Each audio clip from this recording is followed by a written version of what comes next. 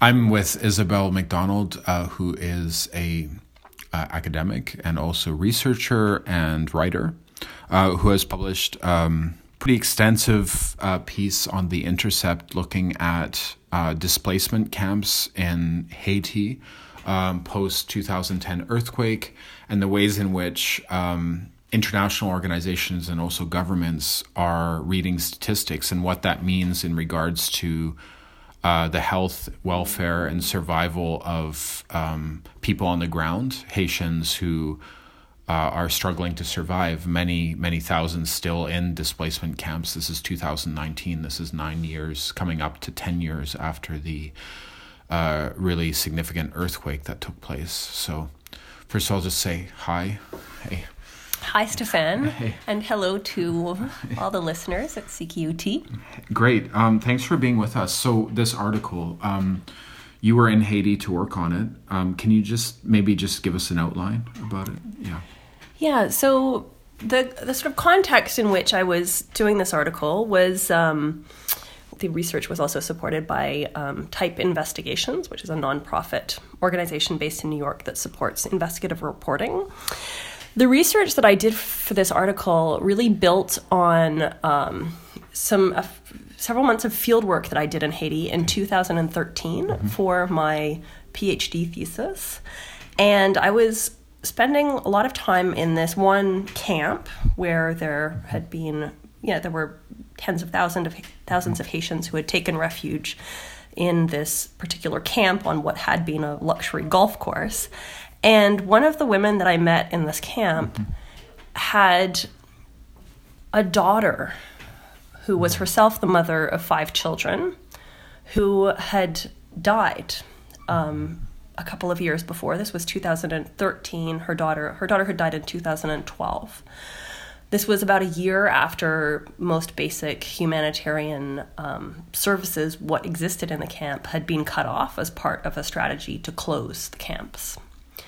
And her daughter had died partly of factors related to malnutrition. She had been anemic before the earthquake, which destroyed her family's home. She was breastfeeding her youngest child. And so I was talking to the mother of this woman who was about 40, about, and who was explaining like how her daughter had come to become very ill in the camp. They brought her to hospital. The doctor had said, basically your daughter has a heart condition. She is going to need, there was the anemia problem, but also she has a heart condition. She just needs to be somewhere where she can rest and be very peaceful. And her mother was just like, how can I find her a peaceful place to rest if we live in a fucking tent camp, right? Her daughter had then died. Entirely preventable death if she had been living in a normal house. Her family is certain she would not have died. I then, this story haunted me. About a week later, there was another young woman who died in the camp. And again, malnutrition seemed to be a factor. And we have to remember, basic aid was cut off. Like in this camp had more humanitarian aid than most camps in Haiti. And because it had an organization, an NGO that formally managed it for almost 4 years, which was a highly unusual situation. People had received some peas once, some rice once, some cooking oil. That was it.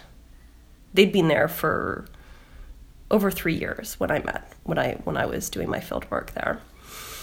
So it seemed from talking to other people, I was saying, this is terrible that people are dying in the camp. People knew other people who died in the camp as well. I had been seeing statistics produced by an organization called the International Organization for Migration, which was the lead organization in this international system that was doing work in camps, that was called the Camp Coordination and Camp Management Cluster of the United Nations. So they would have meetings, regular meetings, where the question of what to do with the camp populations would be discussed. They were also considered the camp manager of last resort. So in camps that didn't have an NGO, which was formally managing them, the IOM, the International Organization for Migration, was considered the camp manager of last resort. And they had been producing these statistics that were being cited everywhere in the media by all governments, by other international organizations, by NGOs, on the number of people living in camps. When we hear about how there were 1.5 million Haitians who were living in camps after the earthquake, this is where the statistics come from. It's the International Organization for Migration. They started counting the population of camps in the immediate aftermath of the earthquake. And they counted more than 1.5 million people living in these camps. And by the time I was doing my fieldwork, they had been putting out all these press releases saying there is a significant decrease in the number of Haitians living in camps. And a lot of organizations were citing this as evidence of progress. The IOM itself had talked about these statistics as evidence that many displaced Haitians are now getting on with their lives. By that time, by 2013, the camp population was less than half of what it had been initially. And to me, it seemed that this would be the organization, if we wanted to know how many other people have died, this would be the organization that would know. So I set up an interview with a data analyst at the IOM as part of my thesis research. Mm-hmm. And I sat down in a conference room at the IOM headquarters, quite close to the U.S. Haiti? Embassy in Tabar, Haiti, sort of a suburb of Port-au-Prince, where the U.S. Embassy is located as well. And I explained, okay, so I've met people who have relatives who've died in a camp. And I'm wondering, what kind of records are you keeping of these deaths and how many? Because I want to find out how many other people have died. And this data analyst at the IOM, who was involved in producing these statistics that the IOM itself had been referring to as a sign of progress, she explained to me that they kept no records of deaths in camps. And I was taken aback initially. I kept trying to ask, well, because I knew from talking to people who lived in a camp that the IOM had given everybody an ID card. Every family had a kind of ID card identifying them as internally displaced people. Wow. And on that card, it wasn't every individual, but it was every head of household was given one. Okay. So the woman that I had met whose daughter died, who was the mother of 5 children, her daughter had been considered part of her mom's household, as had her children. And so on their card, it said, 7 mun nan famille, okay, 7 people in the family, on her mother's identification, displaced identification card. And her mother had then said, what she told me was then the IOM came back to re-register the camp, and she explained, my daughter has died. So then they were only 6 people in the family. She had said this to the IOM. Sure. They had given her a new card that said 6 people. Mm-hmm. And so the question to me was, you have such detailed information. They also had phone numbers for every family that they registered as internally displaced people. So I kept asking this data analyst at the IOM who'd been involved in producing these statistics and involved in this registration process, how is it that you're not collecting information on deaths? And what she said was, I wouldn't even see it as being the IOM's role to track deaths. we're here to provide assistance to living people. So that, you know, this is like, it's sort of beyond the scope of our mandate. But then she said something else that was basically, because she was somebody who had previously worked in nutrition programs in the humanitarian sector, where mortality rates are actually an important measure of whether programs are working. But she said here with IDPs, the indicator is, so an indicator is like a quantitative measure of assessment that you find this, it's using numbers to assess progress, to assess whether a program is working. So you have the evidence based on numbers and you look at what is working. So in nutrition programs, deaths of the people who are supposed to be your beneficiaries would be seen as an important variable that you look at to say, okay, something's not working, right? But in this context, this was not the measure of assessment that it was used. But what was to me even more striking was that she said, here the indicator is decrease of people in camps.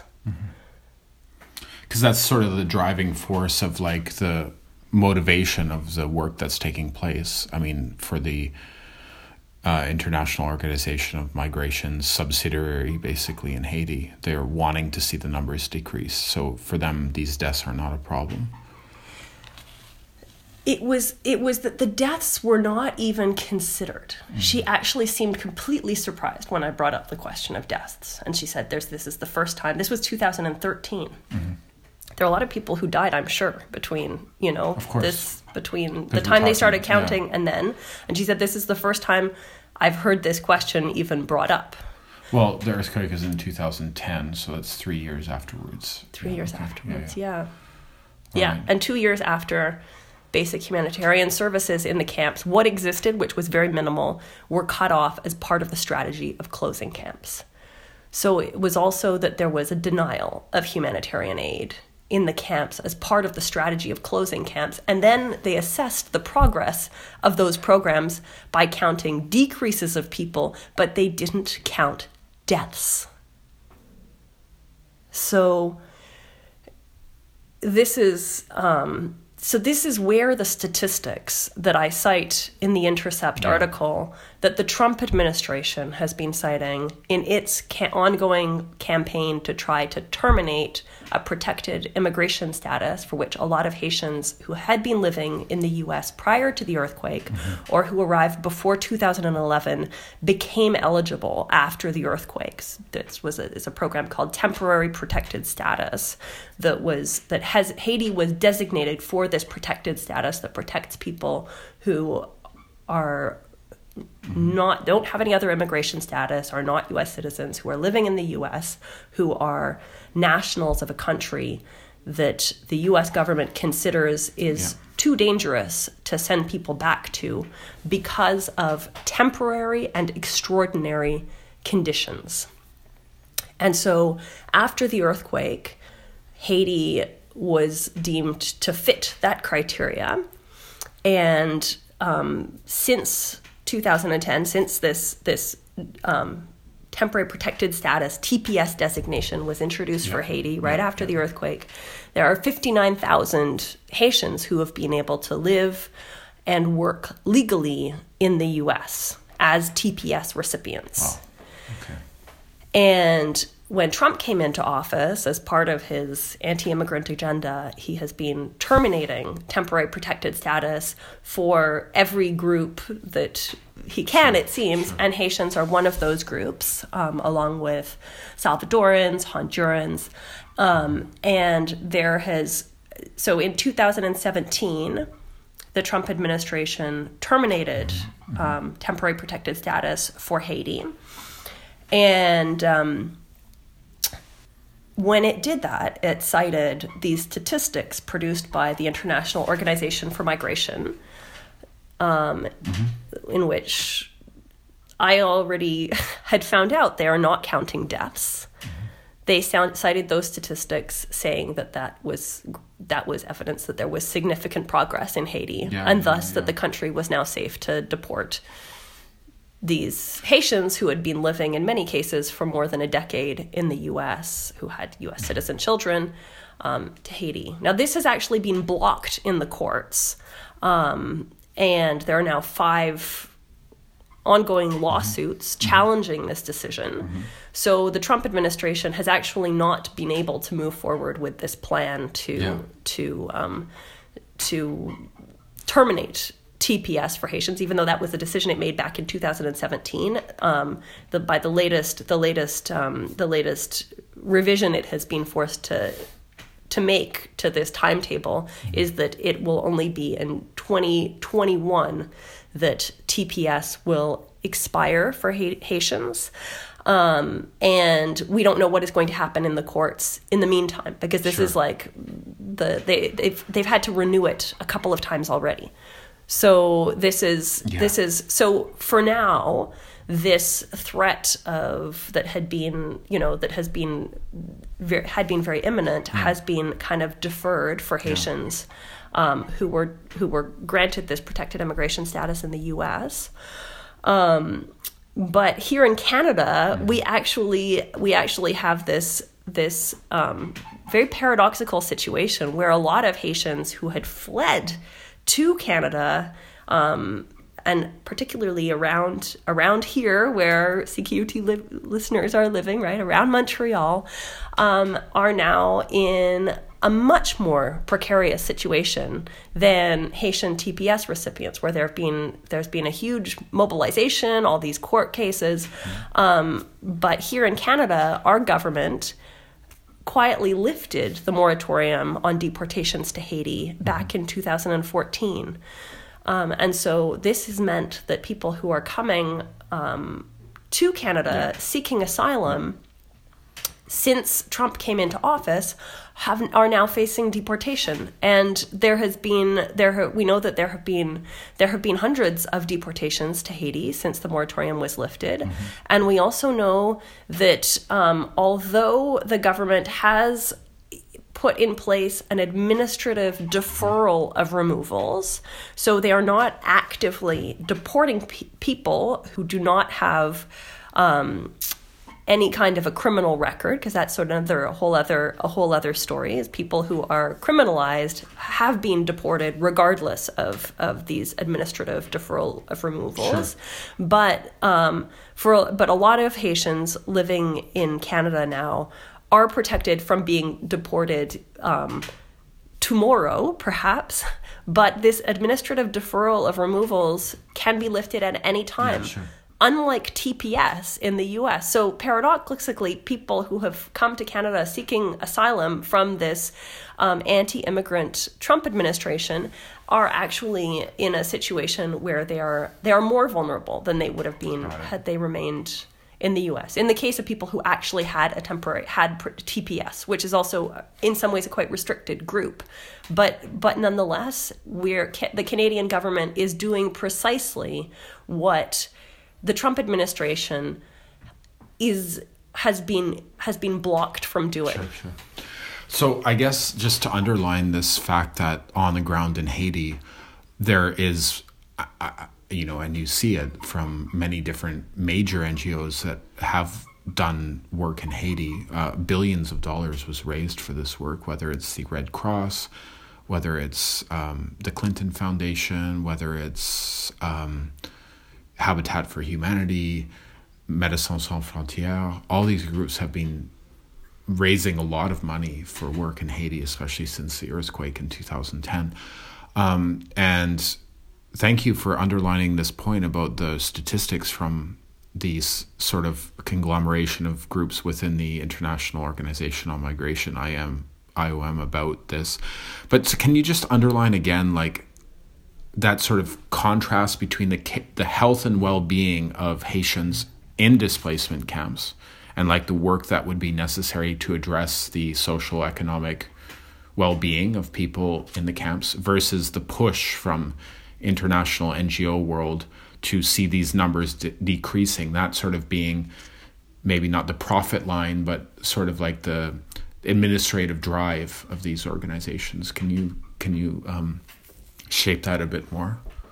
Yeah, so I mean, it's true that there has the statistics that the Trump administration was citing are based on data from 2016, where the IOM counted a 96% decrease in the number of Haitians living in camps for internally displaced people.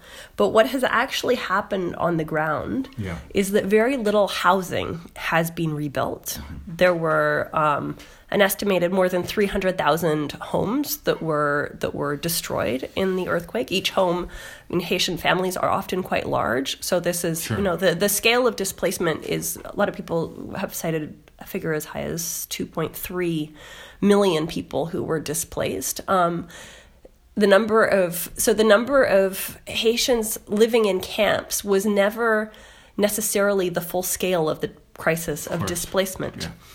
Yeah. But what has happened that because very little housing has been rebuilt, and the price of rent has risen considerably since the earthquake,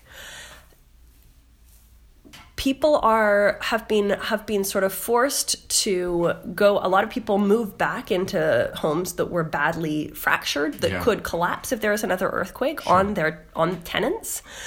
A lot of people, more than 200,000 people, have moved into informal settlements that were actually initially considered camps for internally displaced people. But then, for political reasons, the IOM stopped counting the people living in those settlements as being internally displaced, which is just ridiculous. So from one day to the next, an informal settlement of 50,000, where there were 50,000 people living, suddenly stopped being counted as internally displaced. But the social economic conditions issues haven't changed. Did not change at all. Yeah.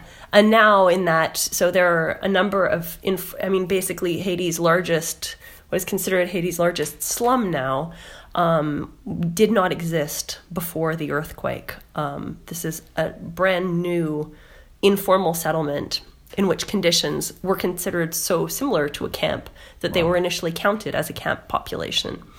And there are many of these informal settlements. So when I was doing the reporting for this Intercept type investigation story, I was spending a lot of time in these informal settlements, where people were actually telling me the conditions, because a lot of these people had been living in camps, and they were talking about how conditions were actually worse for them in these new informal settlements than they were in the camps, where at least they were centrally located. So there were more business opportunities. Sure.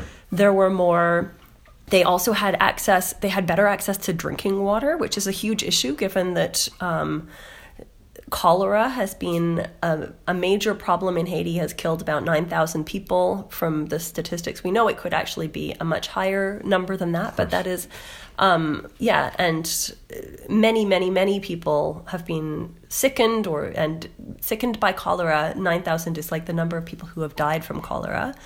And this was a disease that was introduced to Haiti by the United Nations, which has been, which leading international epidemiologists have identified negligence on the part of the United Nations. And the UN did apologize for this. As the source of those peacekeeping, quote unquote, troops. Exactly, which were initially deployed to Haiti right after a coup d'etat that the Canadian government supported in 2004. So a force that is regarded by a lot of Haitians as a military occupation. So conditions in these informal settlements are really bad. A couple of years after the cholera outbreak, which broke out just like 8 months after the earthquake, these new informal settlements were actually considered this was the community with the highest rate of cholera infection in the entire world. So cholera hadn't existed in Haiti before 2004. There were no reports of it having existed in Haiti before the aftermath of the UN UN dumping basically feces from cholera-infected, a UN contractor dumping feces from a cholera-infected UN peacekeeping base into a principal Haitian waterway. Yeah. So cholera is one, and deadly waterborne diseases are one issue that is a major. That remains a major problem throughout Haiti, because despite all of the billions of dollars that were pledged for Haiti's recovery after the earthquake, the country still does not have a functioning basic sanitation system. And the history of this can also be traced back to some of the past failures of international aid in Haiti, decisions to block loans that were actually supposed to be used for these purposes, for political reasons, because Haitians had elected a government that was not seen in a positive light by countries like the U.S. and Canada. That was the government of the Aristide. Of Jean-Bertrand Aristide, yeah. The Lavalas Party. The Lavalas Party, exactly. Yeah. So the conditions for Haitians, and especially Haitians who lived in camps, remain really dire. And what I was hearing from talking to people who had moved to these informal settlements that are now home to well over 200,000 people who did not live in that area before the earthquake, were that things were actually better for them in the camps. So this is there. And then the other thing to consider is also that a lot of people were driven out of camps through forced evictions. According to the IOM itself, which I also found was involved in practices that were in many ways indistinguishable from forced evictions itself, using police to drive people who were unwilling to leave the camp through the programs that it and other organizations administered as part of their strategy of closing camps, which basically offered those who were deemed eligible from camps that were targeted through these programs. They were offered 1 year of subsidized rent, but in a context in which the price of rent has gone through the roof.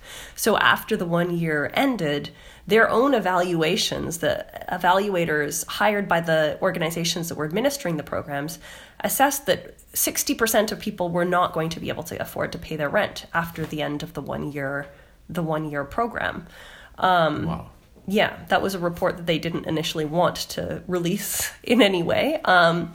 But this was what their own evaluators found. They also raised some serious questions in a subsequent evaluation about the impact that the programs themselves had on the cost of rent in Port-au-Prince, which was an issue that a lot of the former camp residents that I spoke to also raised, because they saw a direct link between the kinds of prices that landlords were charging and the fact that there were these international organizations that had stepped in with a program that ultimately was just giving money to the landlord. So the people who were displaced, they could keep, if there was any extra money after the rent was paid, then they would get to keep that money, but that the landlords sort of made sure that they captured the full amount of these grants, is what people told me.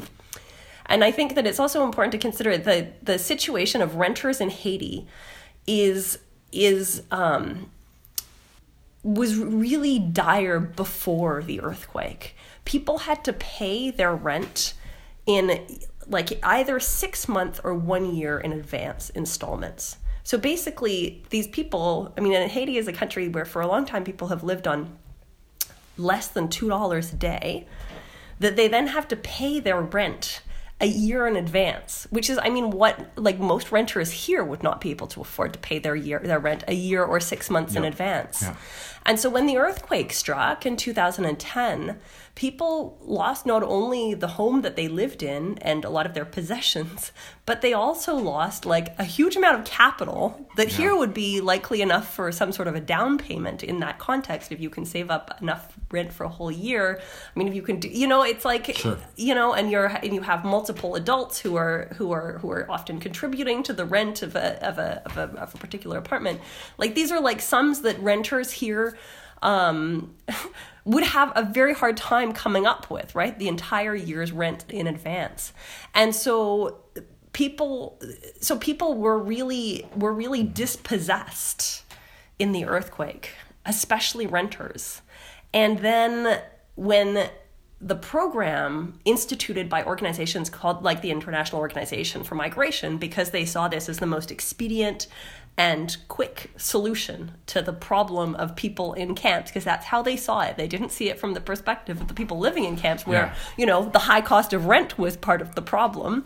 So from their perspective, the solution to close camps ended up being, well, let's give the landlords what we estimate that the cost of a home for a family would be for a year. And we'll just pay that to them right straight up front.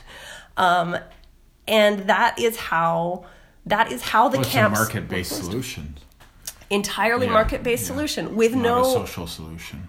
Not a social solution, and no effort to try to, or at least nothing was done to try to control the price of rent while this was being done.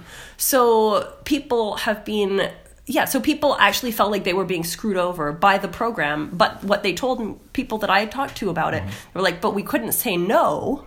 Because, like, what other option do we have, right? And so, but there were some people who resisted, and I talked to some of the people that I interviewed for the Intercept type investigations article, had been in a camp where people had actually said, no, this is like a bullshit solution, and we want... they had wanted something else. A representative from the Haitian government had visited and talked about, these promises to rebuild, and they were like waiting for houses to be built for them, right? Because they had heard the government say they're going to build houses.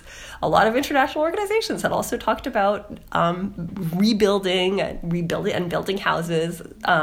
Donor governments had certainly talked about this, and so there were some people who were hanging on, trying to, pushing for something better than this solution that most people that I talked to who lived in camp saw as extremely limited, and not as a solution. Nobody described it as a solution at all. Got it. And from the perspective of the people living in camps, this was never a solution.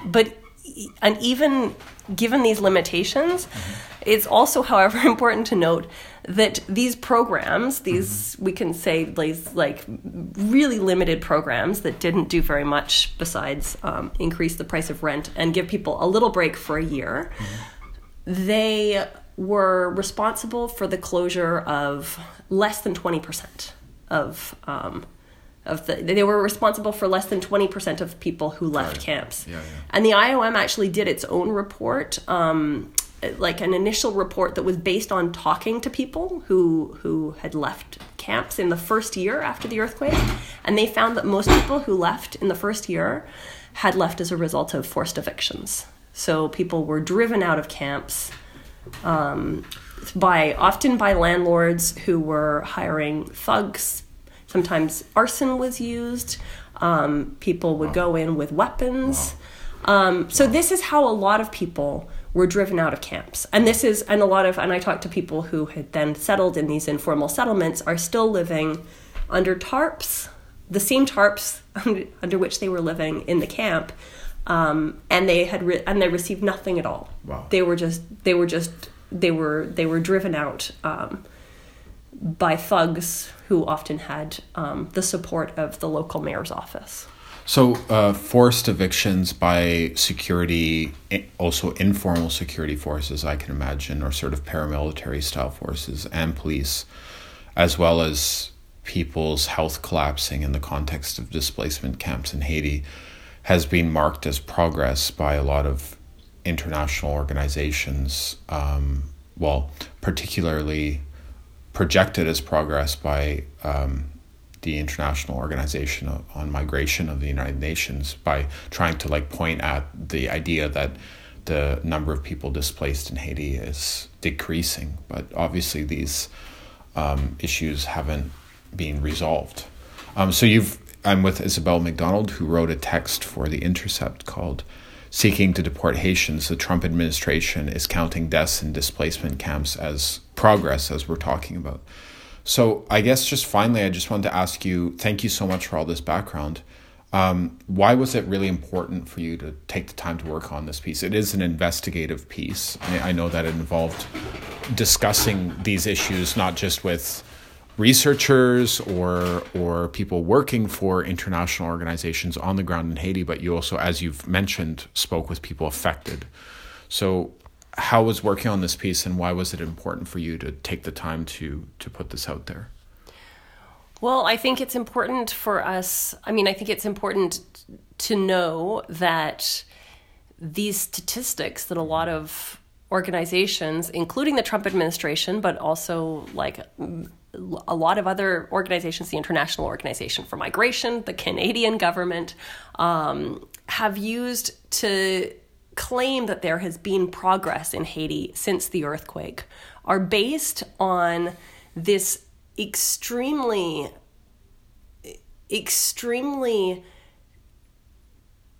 it's almost difficult to know what word to describe for it. Sure. But it's a system in which they are counting people who die in camps as a measure of progress. People who are forcibly evicted from camps, sometimes with the use of arson by private landlords, sometimes by thugs with guns. These are also part of the numbers that we're hearing about as progress in Haiti, right? So there are all these organizations, and this has been a key part of how the Trump administration has been trying to move forward with its plans to deport 59,000 Haitians living in the States who have a protected immigration status. These statistics showing that, okay, there are 96% fewer Haitians living in camps now, are based on this way of calculating populations in which they count people who die, who are violently evicted, or who end up in new camp-like settings, in which conditions are by some counts worse than they were in camps. Yeah. They count all of that as part of the progress. So we need to be very skeptical of these claims that are made, of these statistics, which I'm sure we're going to see crop up again around the 10-year anniversary of the earthquake of January 12th, 2010, which is coming up quite soon. So I would just emphasize the need for extreme caution with these statistics, because the reality on the ground in Haiti is very different. People who were actually displaced by the earthquake are living in conditions, many are living in conditions that are in some ways worse than they were even in the camps. The narrative of progress that has been constructed by these governments, by these international organizations, it is ignoring the actual experiences of people who were dispossessed of their homes, who were by the earthquake, but also by what has happened with rent and the way that the international community has responded to the crisis of displacement in Haiti that was initially caused by the earthquake, but that has been exacerbated by the fact that housing hasn't been rebuilt.